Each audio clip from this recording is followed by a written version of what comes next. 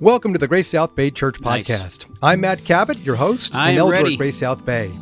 Each week we have a Q&A conversation with our pastors about their sermons. We talk theology and we get into the Bible. And we discuss how to live out our faith as Christians in the Silicon Valley and beyond. Today we continue our conversation on a sermon series from the book of James. In a sermon titled Patience, Pastor Bob looks at the injustice we commit against others and the injustice committed against us. How do we think about this passage in James and identify with those who are being exploited? And what does it mean to be actively patient as we wait for God's justice? All that and more is on the table today as we dive into James chapter 5, verses 1 through 11. Glad you're with us. Let's dig in.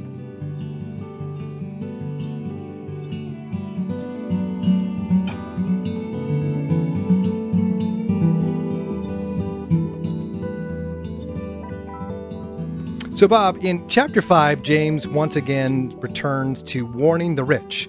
Can you remind us again who these rich people were? Sure, Matt. This is actually a very interesting question. There's a lot of debate around it. James seems to address well-off people at least 3 times in his letter. Once in chapter 1, he tells the rich to boast in their humility. Once right before this passage when he warns them about making plans around commerce, and then here. And the question is, are they the same group of people? It's hard to imagine the wicked rich who are holding back laborers' wages are actually a part of James's congregation that he's writing to. Congregations. Both church and synagogue had discipline mechanisms to keep that from happening. So the rich in this passage would have been kicked out of these churches. But it seems like the previous times the rich are addressed, they actually are supposed to be there listening, right? They are told to do or not do something about their situation. Whereas here, these rich are simply told to weep and wail. And that's a common way of talking about, coming swift destruction. So one question is, well, then who really were these people? And these were connected large landowners who could use the justice system to acquire people's lands and withhold payment of wages. And we find these people in every settled civilization that has private ownership of property. But in each region, there are certain times of greater concentration of wealth or growing concentration of wealth. This was one of them, one of those times in the Eastern Mediterranean. So James is describing actual experiences of at least some of the believers in these churches. And, in our day, we still have people like this, right? Though they are reviled if exposed. And while our justice system is far from perfect, it works much better than the one 2,000 years ago. These predatory practices were common and embraced. There was no sense or value that all people were created equal, endowed with the common rights of life, liberty, and pursuit of happiness, which that third phrase, pursuit of happiness, originally was property, and Jefferson put pursuit of happiness in its place. And of course, even our founding fathers struggled with these ideals as they were owning slaves.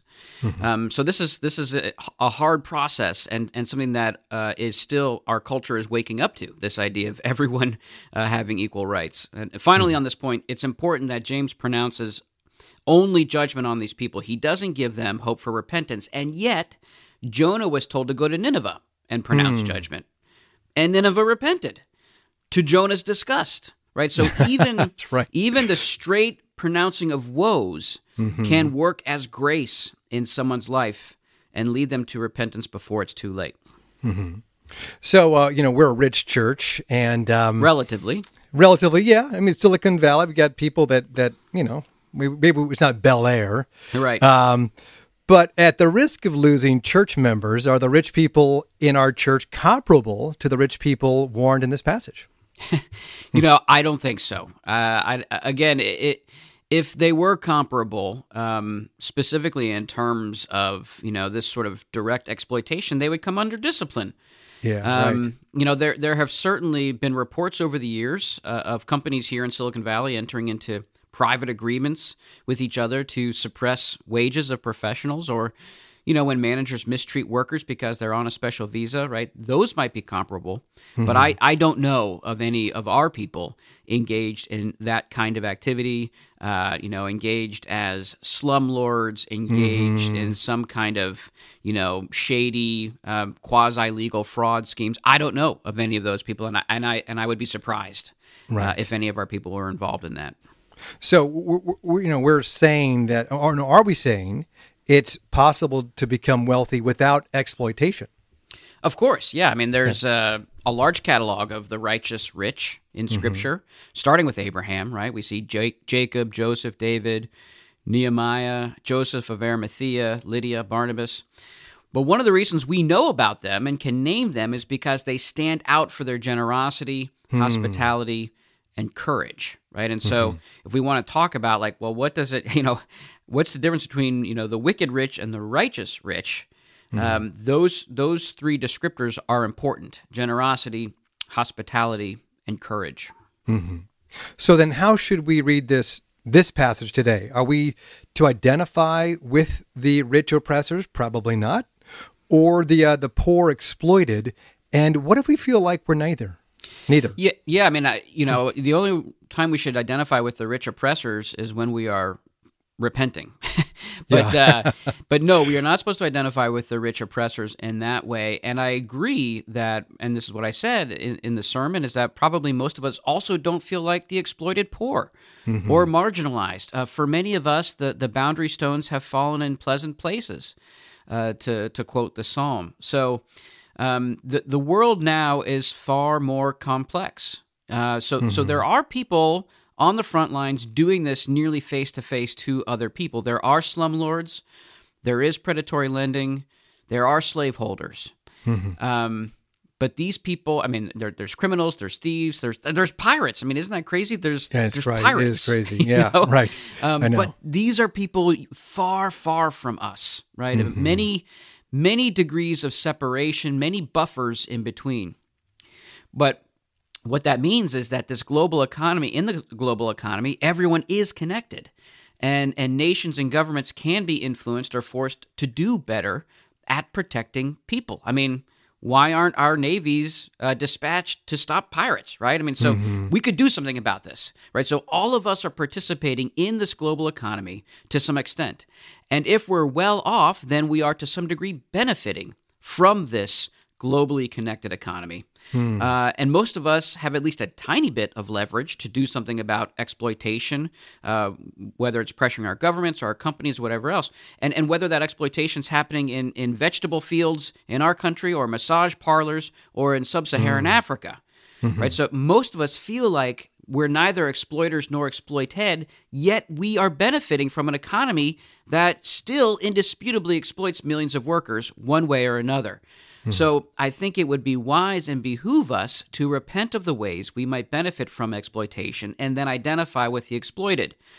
This is what God does in his son Jesus, right? Kings are born in palaces, we're told, but that's not how Jesus came into the world. He lived as a refugee, a day laborer. He faced poverty. He was targeted by state authorities and faced a rigged court system. This is how God chose to live as a human, and he commands us to take up our cross, a symbol of social shame and ostracism, to take it up and to follow him. So we have to identify with marginalized outsiders. Okay, so then we long for justice for the ways in which we've been harmed, but we fear coming justice for those whom we've harmed ourselves. So what's the biblical way to think about justice? I think it's indisputable what we see in Scripture is that justice is coming for all. Right? We all must give an account for what we've done. And one thing Scripture continuously warns us about is that we usually overplay how we think others have harmed us, and we usually underplay how we think we've harmed others, right? I mean, and just an easy example is Jesus and Matthew in the Sermon on the Mount talking about taking the log out of your own eye before you take the speck out of your brother's. We are told to wake up and recognize judgment begins at the house of God.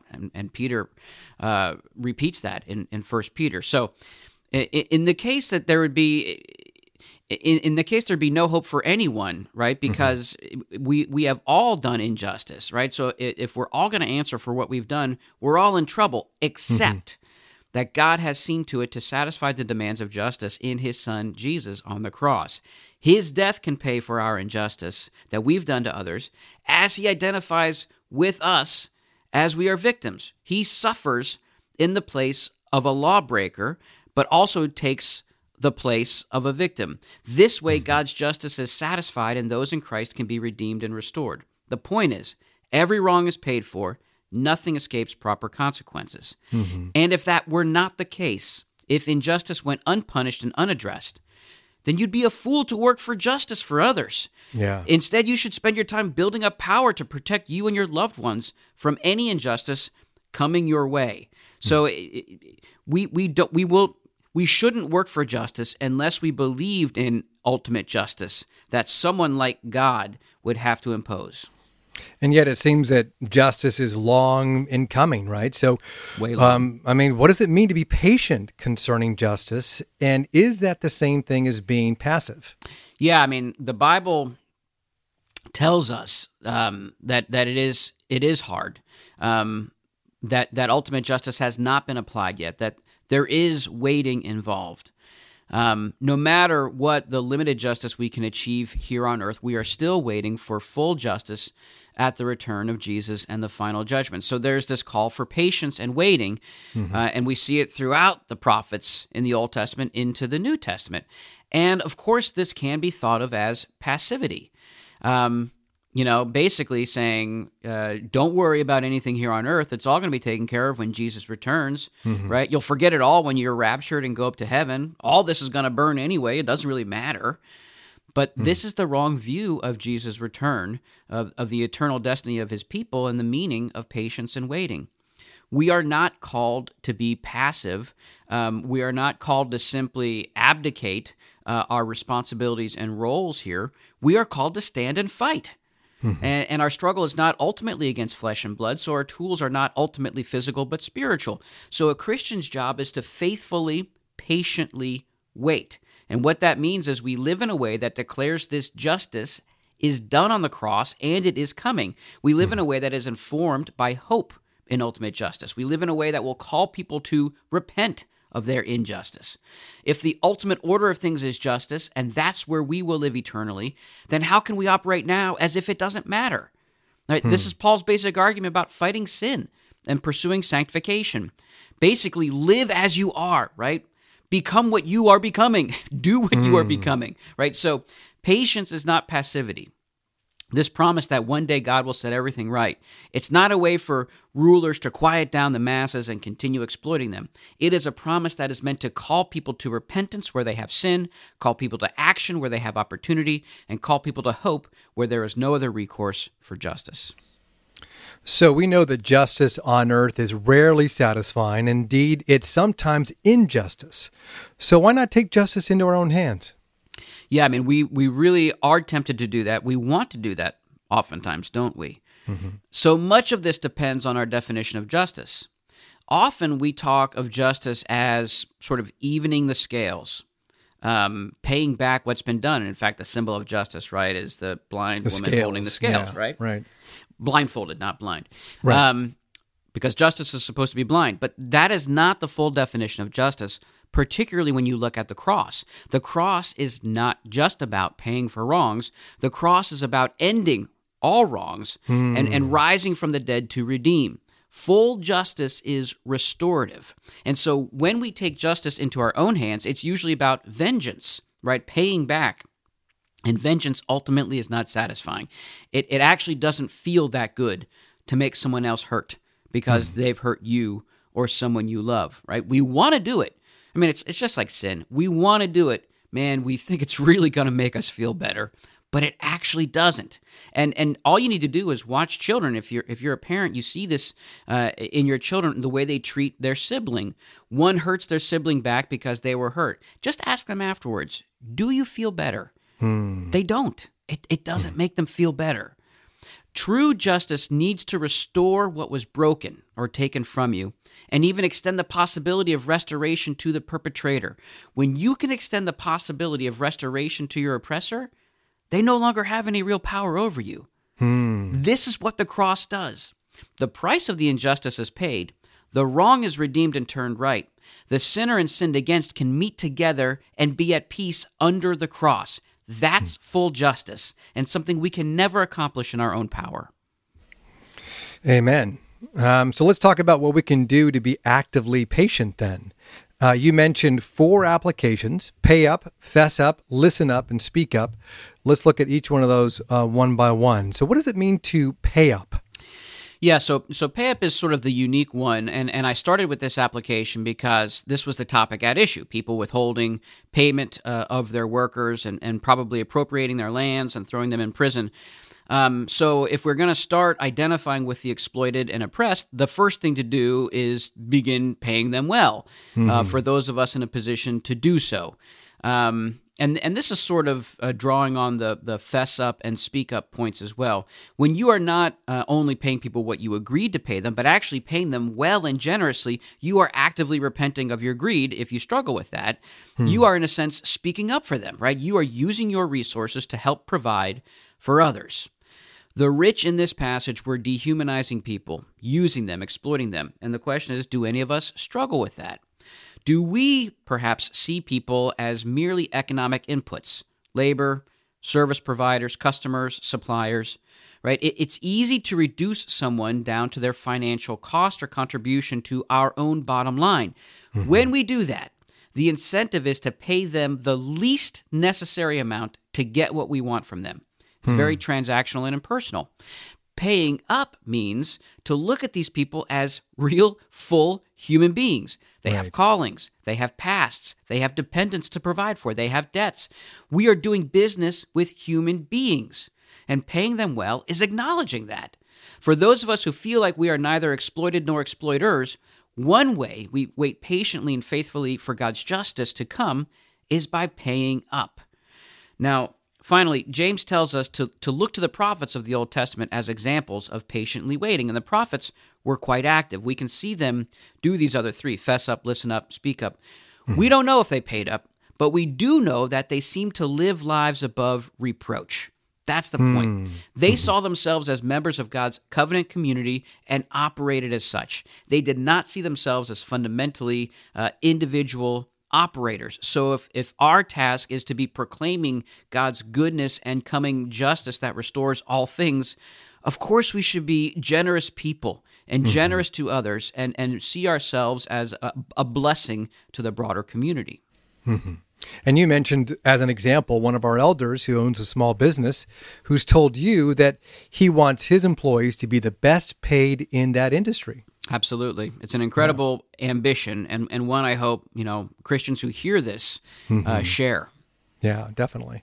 Okay, so then what does it mean to fess up? Right, and so we're talking here, of course, about confessing, right? And I just needed to keep the parallelism. I like it, man. I like thankfully, yeah, there's a term, fess up. Yeah, sure. Right, confess. And in this case, because again, we're talking about economic exploitation, in this specific case, it's repenting of our greed, repenting of our concentration of wealth and power. Again, the prophets didn't confess to this specifically, but they did confess their own sins and the sins of their people. The sin James mentions here is hoarding wealth in order to live in luxury and self-indulgence. And, Matt, I think this is a question every well-off Christian struggles with, or they should struggle with, which is, how much is enough? Yeah. How much do I need? What kind of life am I supposed to provide for my dependents? How much do I need as I age so I don't become their dependent? These are really hard questions, and I truly just want to keep that question in front of us and make us uncomfortable with it, right?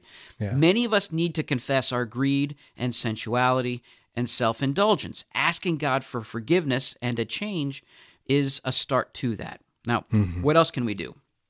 Right? What are some other aspects of fessing up here? Particularly to our luxury and self-indulgence and concentration of wealth. One thing to do is to fast. Fasting is a good way of beginning to loosen the grip of various appetites on us, right? And we can think specifically of food and drink right now. So when we sort of institute a practice of fasting, we begin to see that we don't necessarily have to live this way in self-indulgence. And then actually on the other side of that of fasting is feasting. Maybe we don't self-indulge except on special occasions, special weeks. This was God's design for Israel. He wanted his people to enjoy good food and drink together for days on end. He appointed times for them to do that. He expected his people to be a feasting people, but not every day, right? Yeah, for many of us, we eat and drink like every day or almost every day is a feast day. Yeah. So what we can do is we can be thoughtful and intentional about enjoying the luxuries God has blessed us with and that we can afford, right? We can be intentional about doing those in specific times and seasons and weeks, right? And being thankful for them as opposed to sort of acting like we're entitled to this and this is just normal, standard operating practice. Of course, there's growing in generosity, right? So one way to think about it, don't just give away more money each year, give away a higher percentage of your income each year, right? So have that ambition for the percentage to be rising each year. As you're thinking about a new big purchase you need to make or the next nice vacation to take, maybe purposefully lower your budget and give away the difference of what you would have spent to the church or to another great cause. Of course, some things simply need to be gotten rid of or cut out of your life. And one useful rule that we saw when we went through the Gospels is, don't sell everything you own, sell everything that owns you. Oh, that's good. So Yeah. we think hard about the possessions and the wealth that seems to have power over us. Man, cut it out. Like Jesus says, yeah. cut your hand off, pluck your eye Right. out, right?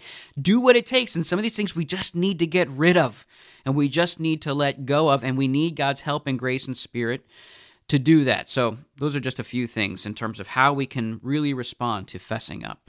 Great. So then what about listening up or listen up? Yeah. So listen up. It first means recognizing that our greed and self-centeredness has clogged up our ears, right? So just sort of understanding that maybe we don't listen as we ought to or should, right? We might not be hearing the cry of the poor and oppressed because we're too busy chasing the Silicon Valley story that we talked about last week. We're living our best life now. And that doesn't include listening to sad stories, right?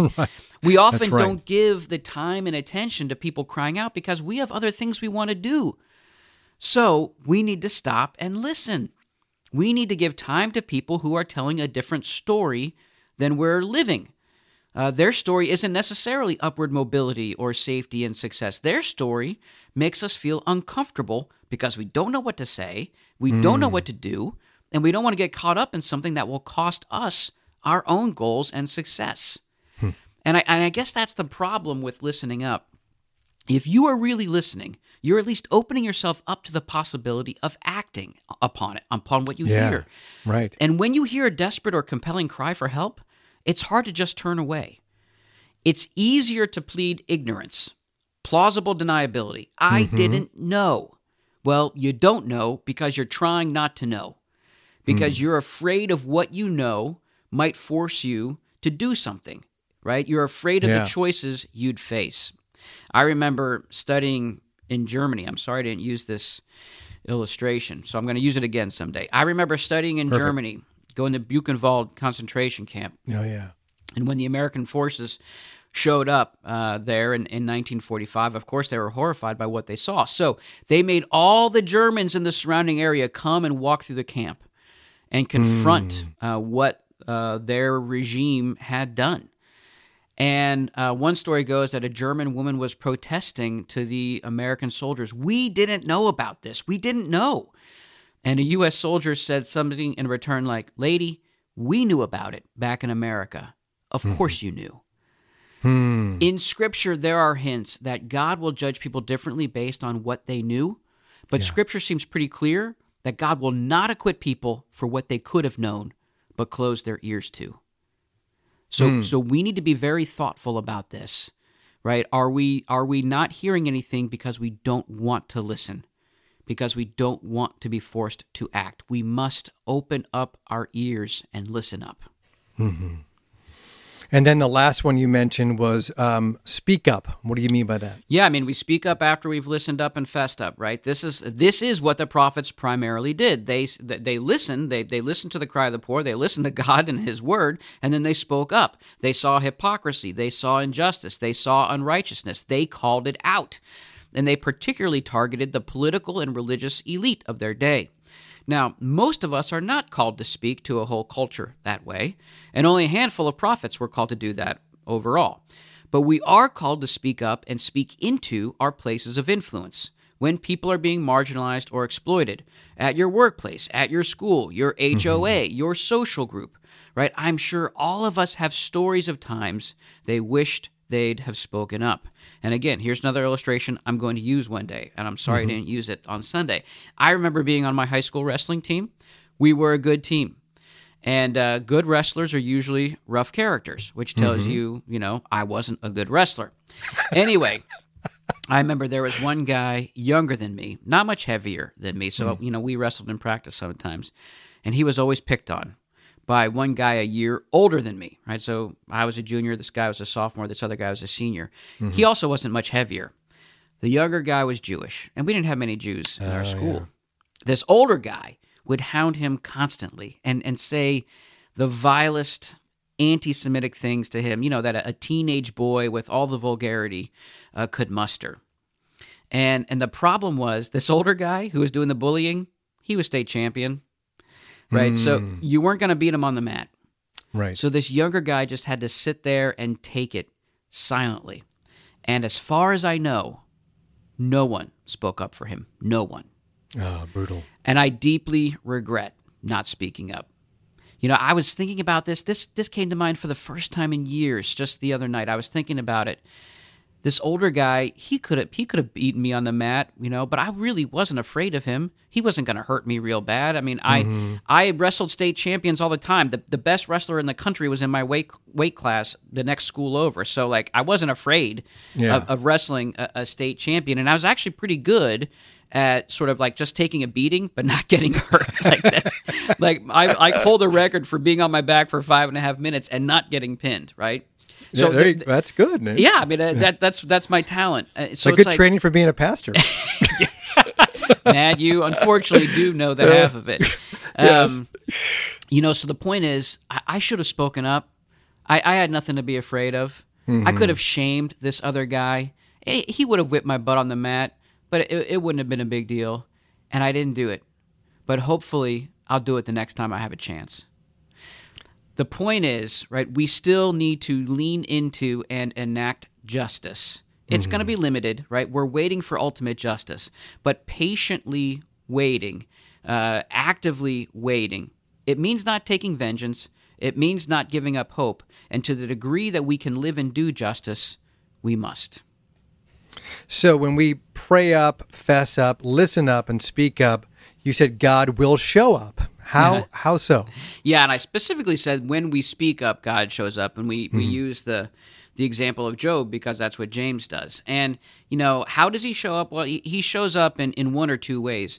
One way he actually shows up to do justice here on earth in a limited way, right? He does punish the wicked. He does stop their schemes. He does protect the innocent in some way. And when we read the Old Testament, we see how God uses nations to punish the injustice of other nations. And I have no problem thinking about World War II that way.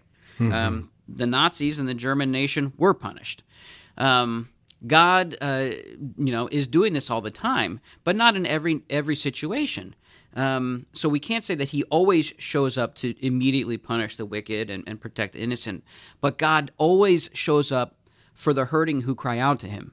He is near the brokenhearted and downcast. He is with the innocent victims. It's like the end of chapter 2 of the book of Exodus, where Israel's groaning under Egyptian slavery, and it says, God heard, God remembered, God saw, God knew. But now that Jesus has come and lived the life of one of the exploited and victimized, by his Spirit, he is literally with those who cry out to him from pain and sadness and fear. God is present with you as you speak up and out for justice. And again, this is a point in reference to Job. right? Which is one of the ways the Bible answers the question about suffering. Why does suffering happen? What is its purpose? What about the people who don't deserve it? One of the answers the book of Job gives us is that though we don't get all of our specific answers, right? Because how could we even understand the answers if we were given them? We do get God's presence and grace. While we wait patiently for God's justice, fessing up, listening up, speaking up, we can expect his presence and grace through his Son, Jesus Christ. He is with us all the days of our life. When God shows up, will we feel like justice has been satisfied? So you mean at the end of days? No, I mean like just in a day-to-day thing, we're saying we're praying for this. You said God's going to show up. Will we feel like it now? I think what we can feel like is that we can be reminded that we have hope, right? So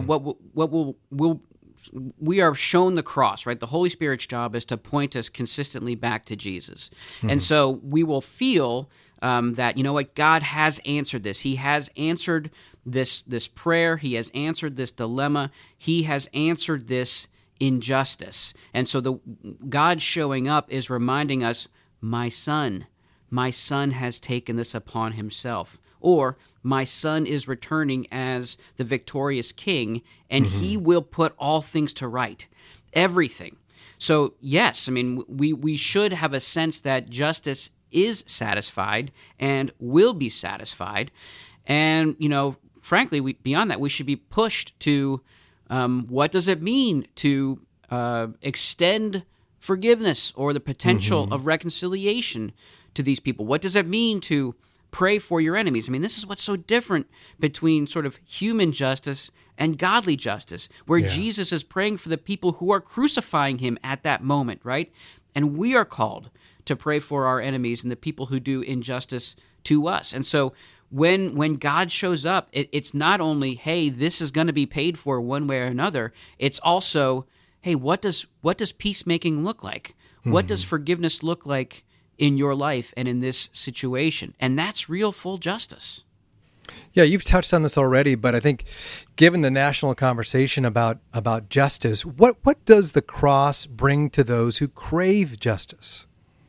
Yeah, I mean, the cross brings God's ultimate statement about evil and suffering and what he tends to do about it, right? He takes evil and suffering deadly seriously, right? The cross is God's judgment on injustice and evil.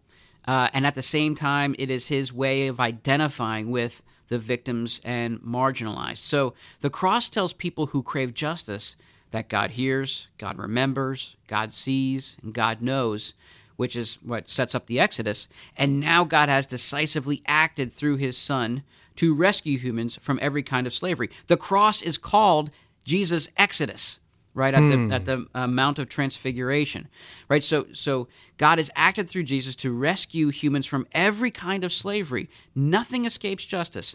Either God pays for it himself on the cross, or the individual will bear full responsibility for their actions when the resurrected Christ returns.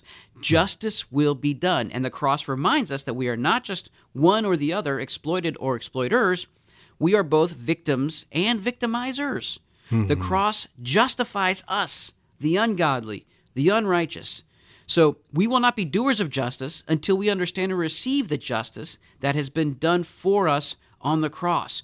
We have been justified in Jesus Christ. And so at the end of days, when Jesus returns, we'll be able to say, as Paul sums it up in Philippians 2, every knee will bow in heaven, on earth, and under the earth, and every tongue confess that Jesus Christ is Lord, to the glory of God the Father, right? We will see how in God's plan, every wrong has been used for some good. Every wrong is righted and straightened. Every wrongdoer and sinner who wants new life will receive it. Everyone who wants peace with their enemies will receive it. Everyone who wants restoration will get it. That's real justice. To Jesus be all the glory. Amen. And what a great way to kind of live our lives with the hope that of his return when all things will be made right. Absolutely. Thank you, Bob, again for your time today. You got it. The title of Bob's sermon is Patience. It's part of our sermon in our series from the book of James. You can find that sermon and all our sermons and this podcast on iTunes and Spotify and on our website at gracesouthbay.com. You can also find a link on our website to ask questions for this podcast. We'd love to have you join us on Sundays for in-person outdoor worship. We meet at 11 a.m. in the courtyard of Crossroads Bible Church in San Jose. Look for that email sign up from one of our pastors. If you're not getting those emails, we would encourage you to visit our website, again, gracesouthbay.com, and click on the Connect button at the top. Fill out the Connect card and one of our pastors will reach out to you. You can also submit a prayer request using the prayer button at the top of our website. If you can't join us for in-person worship, we're live streaming our services on Facebook and YouTube, so join us at 11 or whenever is convenient for you because you can access the service anytime afterwards. We know these are challenging times, so let us know how we can care for you.